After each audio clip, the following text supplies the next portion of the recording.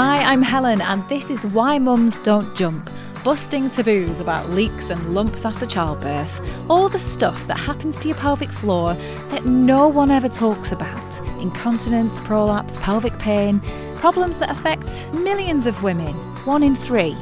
I'm one of them.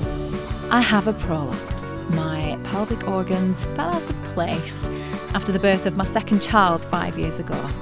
And if you told me then I'd be speaking about this stuff out loud, I would have told you to give your head a wobble. Welcome to episode 2. I want to say thank you so much for an amazing response to the first episode last week. It's been quite overwhelming. Obviously going public with tales of a broken vagina for one, but mainly just how much that's meant to people. I know there have been a few tears, but hopefully in a good way. I've read every message and I hear you, and I'm really glad we found each other. As you know, I'm not an expert. I definitely don't have all the answers. I do not have it all figured out, but hopefully hearing other women's stories as well as from experts will help us all along the way. So this episode is something like a crash course in pelvic floor dysfunction with someone who does know much more about it than I do. Because I don't know about you, but when I was pregnant, I knew very little about any of it. I knew the jokes about leaking when you sneeze or laugh, but I just thought that if I ever had any problems like that, then I could just do a few pelvic floor squeezes and it would all go away. And I didn't have any problems after my first child was born, so it all came as a massive shock the second time around. And then when it did happen, after my son was born, I really struggled to find any sensible information, what was happening, why it was happening, the long-term implications. I fell into a bit of an online rabbit hole, which just left me feeling confused and sometimes a bit sad, sometimes a bit scared. So I thought it might be useful to run through some of the more common problems and what help might be available. I just think if something like this was available at the time for me, I think I would have learned a lot. I did learn a lot, in fact, by speaking to Katie Sirrett, who is a women's health physio based in Manchester, here in the UK. In fact, she is my women's health physio. She's lovely, she's funny, and she knows what she's on about. And before all this COVID business happened, she very kindly agreed to come over for a chat. Hi, thank you so much for doing this. It's a pleasure. I was thinking about how we should start, and I thought we could start when we met. So a couple of months ago, I came into your office. Yes. About my prolapse. I spent most of the appointment bawling my eyes out, if I remember rightly. Which is very common. Is it? Yes, very. Is it? Oh, good. Yeah. I did feel a bit foolish, but I was just so. I was like, it was happy tears because I was just so. You gave me hope that I just hadn't really felt for a really long time, that I could make some progress. And yes, I think it's an emotional area. It's an emotional area to talk to anyone about. Massively. You know, whether it's a new diagnosis or an old one that you're still on a bit of a journey with. So I think, I do get quite a lot of tears, but hopefully normally some happy ones happy as well. Tears, it was total happy. I was sitting there going, couldn't really speak, but I was trying to get out happy tears. But yeah, so I mean, until I had to see, do we say a women's physio, a pelvic physio? How do you refer to it? So I tend to describe myself as a women's health physio, partly because there are lots of physios who do pelvic health stuff who also treat men, which isn't something that I've got into. Yeah. So I always want to make that distinction, partly because I just don't have those skills really. And I would refer, if a man approached me, I would refer them on to someone who definitely does have those skills. So until I had my prolapse and I needed to see one, I never even knew that was a thing. No. So how did you get into it? And again, it is quite a niche part of physio in that it's not really part of the basic training. The 3-year degree course doesn't particularly cover it. You don't do it as a standard sort of placement during your 3-year degree course. You could do it if you chose to, but it would be quite unusual. So I became a physio. I just wanted to work in sport and massage, ideally some rugby players or footballers' Lovely, legs. yeah.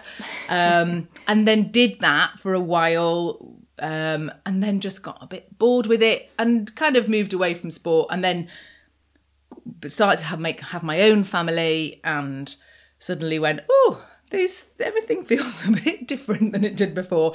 I'm suddenly really interested in how this area works. So that was the beginning of me wanting to learn more about women's health physio. So that was, we always have to do lots of professional development as a physio, and I just took my professional development more down that route. For me, when I found out about the prolapse, never heard of it before, and a lot of the women I talk to now are in the same boat, Googling things we didn't even have the language for. No. And one of the things I really wanted to do is try and get some good information out there, because I just found it really hard to find out any of the things that might be happening, what it meant, whether it could be fixed. So perhaps we could just talk a bit about the common things that people come and see you for. So I suppose a lot of the first line is probably if people have symptoms. So maybe that's some bladder or bowel incontinence. They sort of suddenly, it's the classic incontinences, cough or sneeze or laugh or jump or whatever. Or there's the urgency where you suddenly need the toilet and you can't really hang on. And that's just almost like the pelvic floor just hasn't got that endurance and just goes, I can't hold on anymore. So those are the first, I suppose, most common things that people go, ooh, I can't do this. And hopefully someone suggests that they come and see a women's health physio. I would also say maybe the symptoms of a prolapse, so that feeling of heaviness or the discomfort. Sometimes it can be discomfort and pain alongside that. So people might come and see me. And then pain itself. So sometimes that tips over into overactivity in the pelvic floor and some more kind of chronic persistent bladder pain. And then I do see women with pregnancy related pain and issues and some pelvic floor problems. And then I think I see women at different times in their lives as well. So again, the classic is you've just had a baby, you've had a vaginal birth, and things haven't perhaps gone according to plan. Or there's, women who are much younger, perhaps before they've had children, and when they're often these are women who are quite fit and they're getting some leaking when they're running or lifting weights and that type of stuff. And then I'm getting another group of women who are coming through possibly during and after the menopause when they've had a big hormonal change, and that can change the pelvic floor issues all over again. So they've maybe had something from having children, which they've managed, maybe not done anything about, but it's never been that bad. They've just popped a tenor lady on if they run, if they think that that's enough. And then going through the menopause has changed things again quite often. Okay, that's really helpful to kind of get the overview, because it is lots of different things. Yes. And sometimes I guess you can have more than one thing together, Definitely, can't you? yeah. Because I know a lot of people who have prolapse have incontinence, and for some reason, or maybe you can suggest a reason, I don't even know what, I just don't really. No. Things aren't perfect, but I just don't. No, and it doesn't always come with symptoms. And that's, sometimes when you read statistics about how many women have prolapses and blah, blah, blah, you often wonder, are there women who have prolapses who, because they haven't got any symptoms as such, and maybe they think, oh, well, I've had a baby, of course it feels different. They haven't actually ever had it sort of officially diagnosed by anybody. So, yeah, I mean, some of it is just a bit of luck, partly, of where the prolapse has gone. And there can be women who come in with those pelvic floor issues, incontinence and that sort of those symptoms, who actually haven't got a prolapse, but they've just got some weakness there or some dysfunction. I suppose one thing we perhaps should do, I didn't know what a prolapse was, and yet now I just bandy it around as if everybody else does. Maybe, so shall I tell you my understanding and you can tell if I'm right? Okay.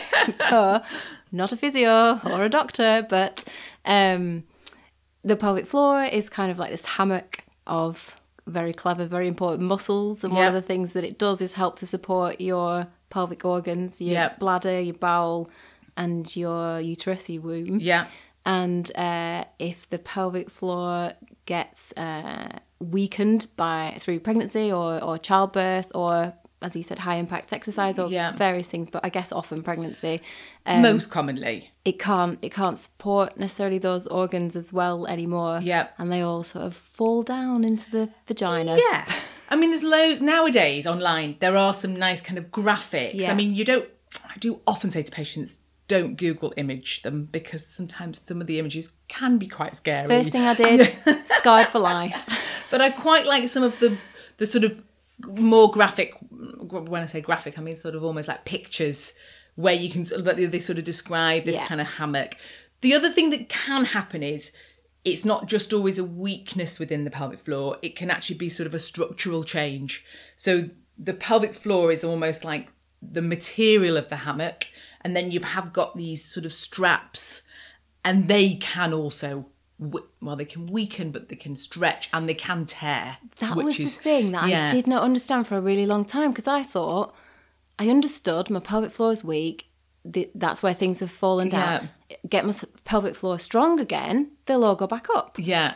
But they don't, and that's probably because things that have attached from above have stretched, and that can't unstretch. And that doesn't mean, well, if they've gone, that's it, then you're on the short road to surgery and that sort of thing. There is still stuff you can do to support that area around.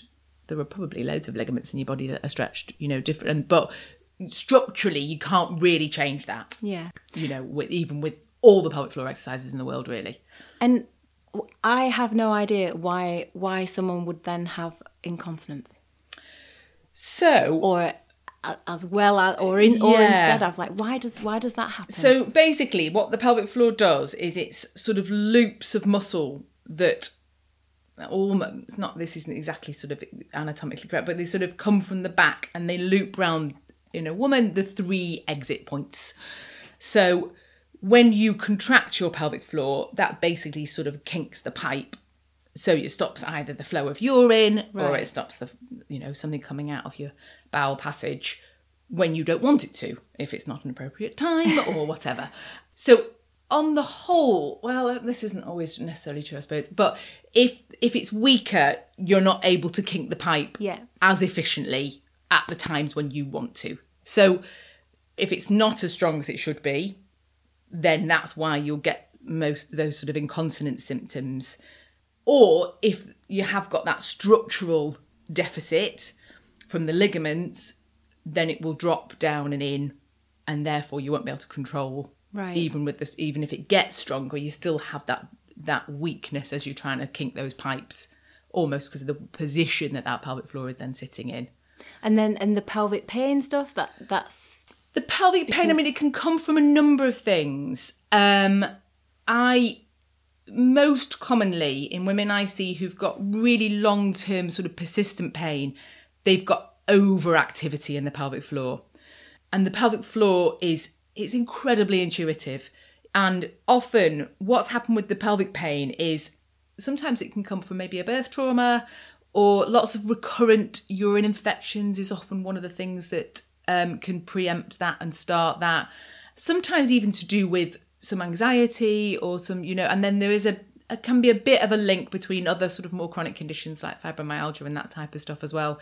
But often what's happening then is the pelvic floor is just almost constant. Imagine it's almost constantly on, and really no muscle should be on all the time. If you flexed your bicep for more than a couple of minutes, you'd start to go, actually, that hurts quite a bit. Yeah. So, and then you would let it go. No muscle is designed to be on all the time. But then it becomes a pattern, because what happens then, it gets fatigued. So then it can't kink the pipe anymore. So you'll get leakage because the pelvic floor is exhausted. It's not available when you need it because it's too tight. And then it becomes a cycle of the anxiety around that tightens that pelvic floor even more, so it becomes often, and as I say, it's very commonly treating that is quite a bit more complicated than, here's a few nice little pelvic floor exercises and a bit of glute work and, off you go, you'll be fine. It's often looking a bit more deeply about, well, where is that pain? What are those triggers for that pain as well? And trying to work through some of those things with women. Which brings me on to our next question about how fixable it is. So Google image, what is it? Next one, can it be fixed? Yeah. Can it be healed? I would say for most women I see, you can help their symptoms and mean that they can find some way of having the lifestyle that they want. And even if that isn't a fix forever, and at some stage you need to escalate things and have some conversations with surgeons and all that sort of stuff. I think you always want to feel that you've made that the last resort. But I would be disappointed if you couldn't make some kind of change to what's going on for them symptom-wise and discomfort-wise. And it seems like you need such a bespoke fix for everyone, doesn't it? And that again is something that just makes me really cross, because the official advice is so black and white. Yes. And certainly around prolapse, that was, don't run, don't lift, things that you just are doing anyway, because you've got a baby, lifting a baby in a car seat. The car seats, which are heavy. I mean, your pram's heavy if you're moving into the boot. And that's one of the things that I do find really frustrating when I see women.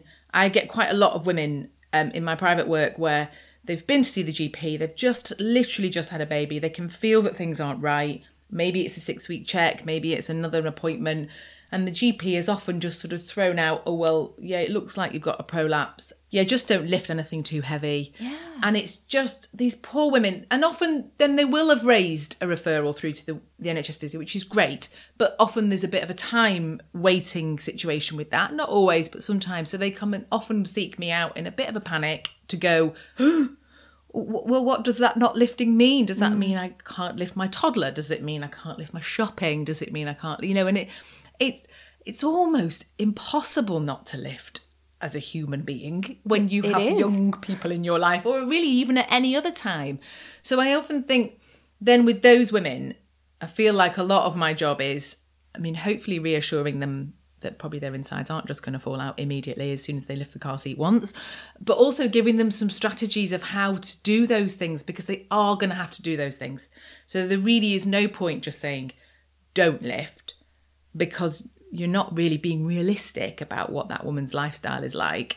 So actually it's better to then give them some strategies about how to manage their breathing when they're lifting, or what muscles they, apart from the pelvic floor, should they be looking at their glute muscles or their abdominal muscles, trying to get the teammates of the pelvic floor working really hard as well. And then they should be able to do those normal day-to-day stuff. What you've just said there, you've reminded me as well, the other thing that...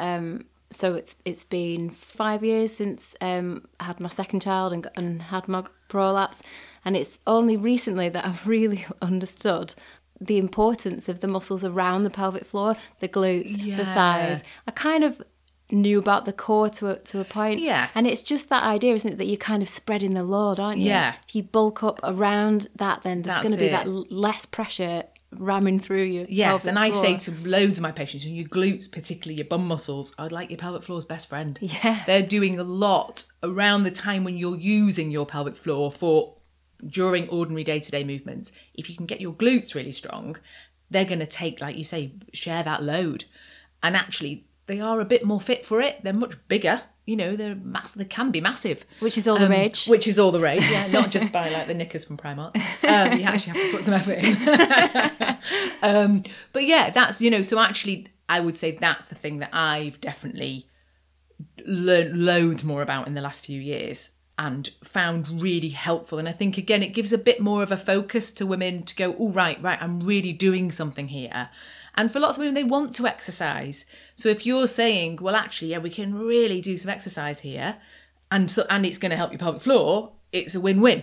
This has made such a big difference to my life in the past year. Just feeling able to think that I can do things again, and I am actually doing things. And just mentally and physically, I feel much better. So I feel like it's kind of a story of hope in a way from people who thought that's it, game over. I'm kind of, I can do things again. Yeah.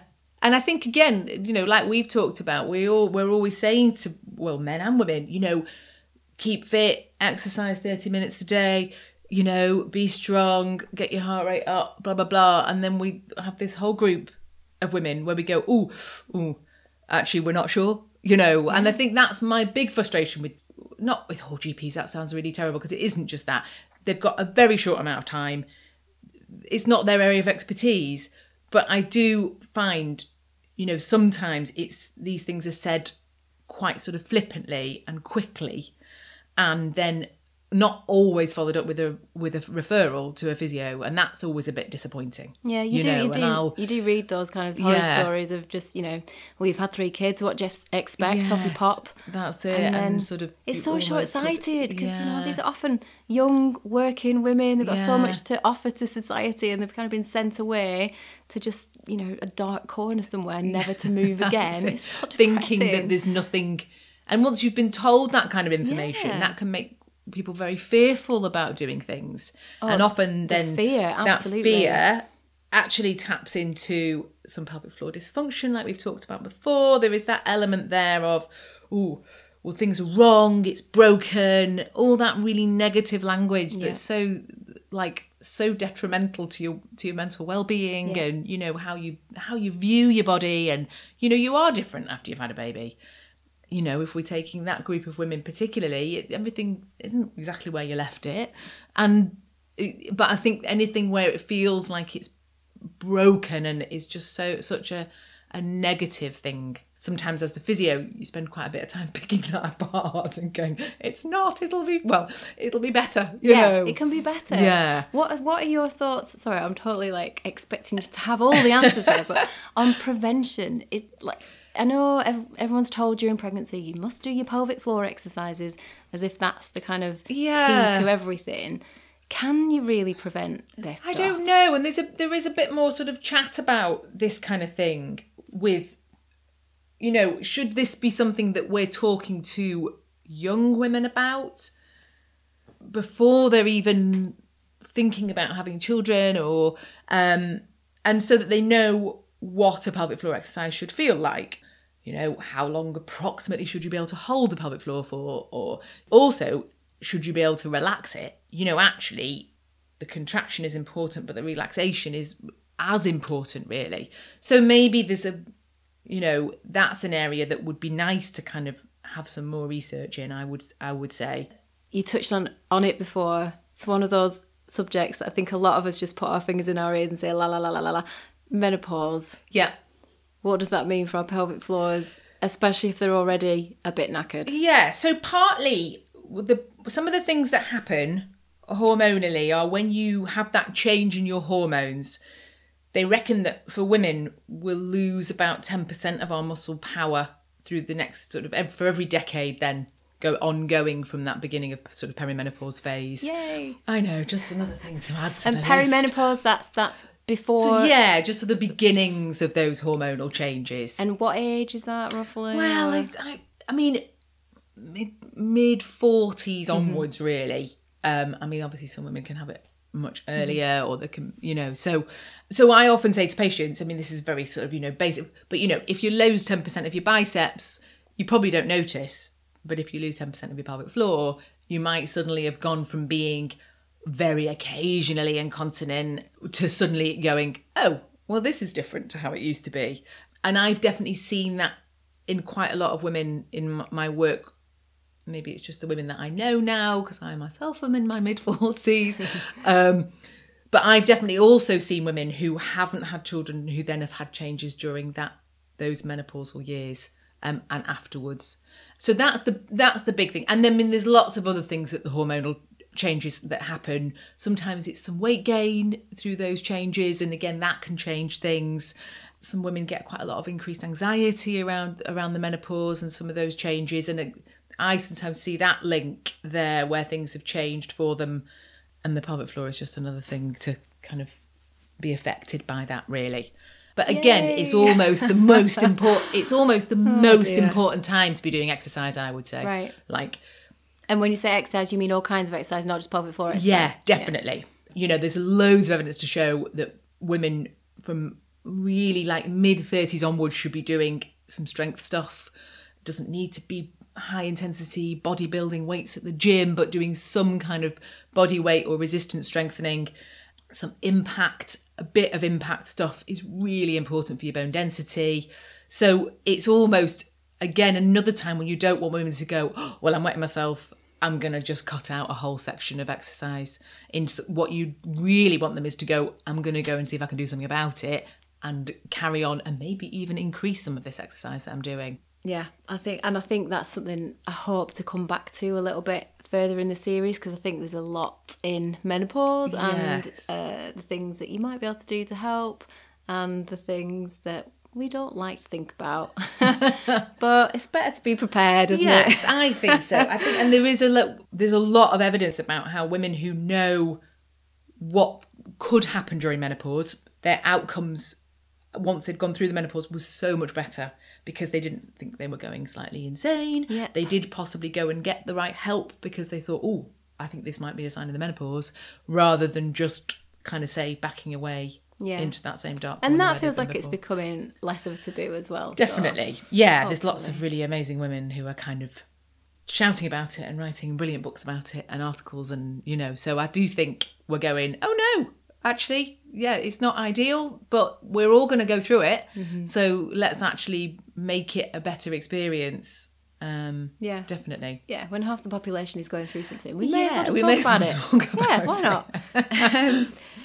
The other thing that I thought would be useful is, I see on forums sometimes or on my Instagram page, people get in touch and often don't know what it involves to go and see a physio. Yeah. And sometimes they're quite shocked when they have to get undressed or half undressed. Yeah, and I do always try and pre-warn people a little bit, you know, because quite often you've had a bit of email contact kind of back and forth a little bit first, and I will sort of, you know, there'll be lots of questions and you'll probably be asked about, you know, your bladder and definitely your bowel and what's happening with those. So sometimes people are a bit like, you want to know about my poo? You know, and obviously what your symptoms are, you know, day to day, how that's impacting on your life.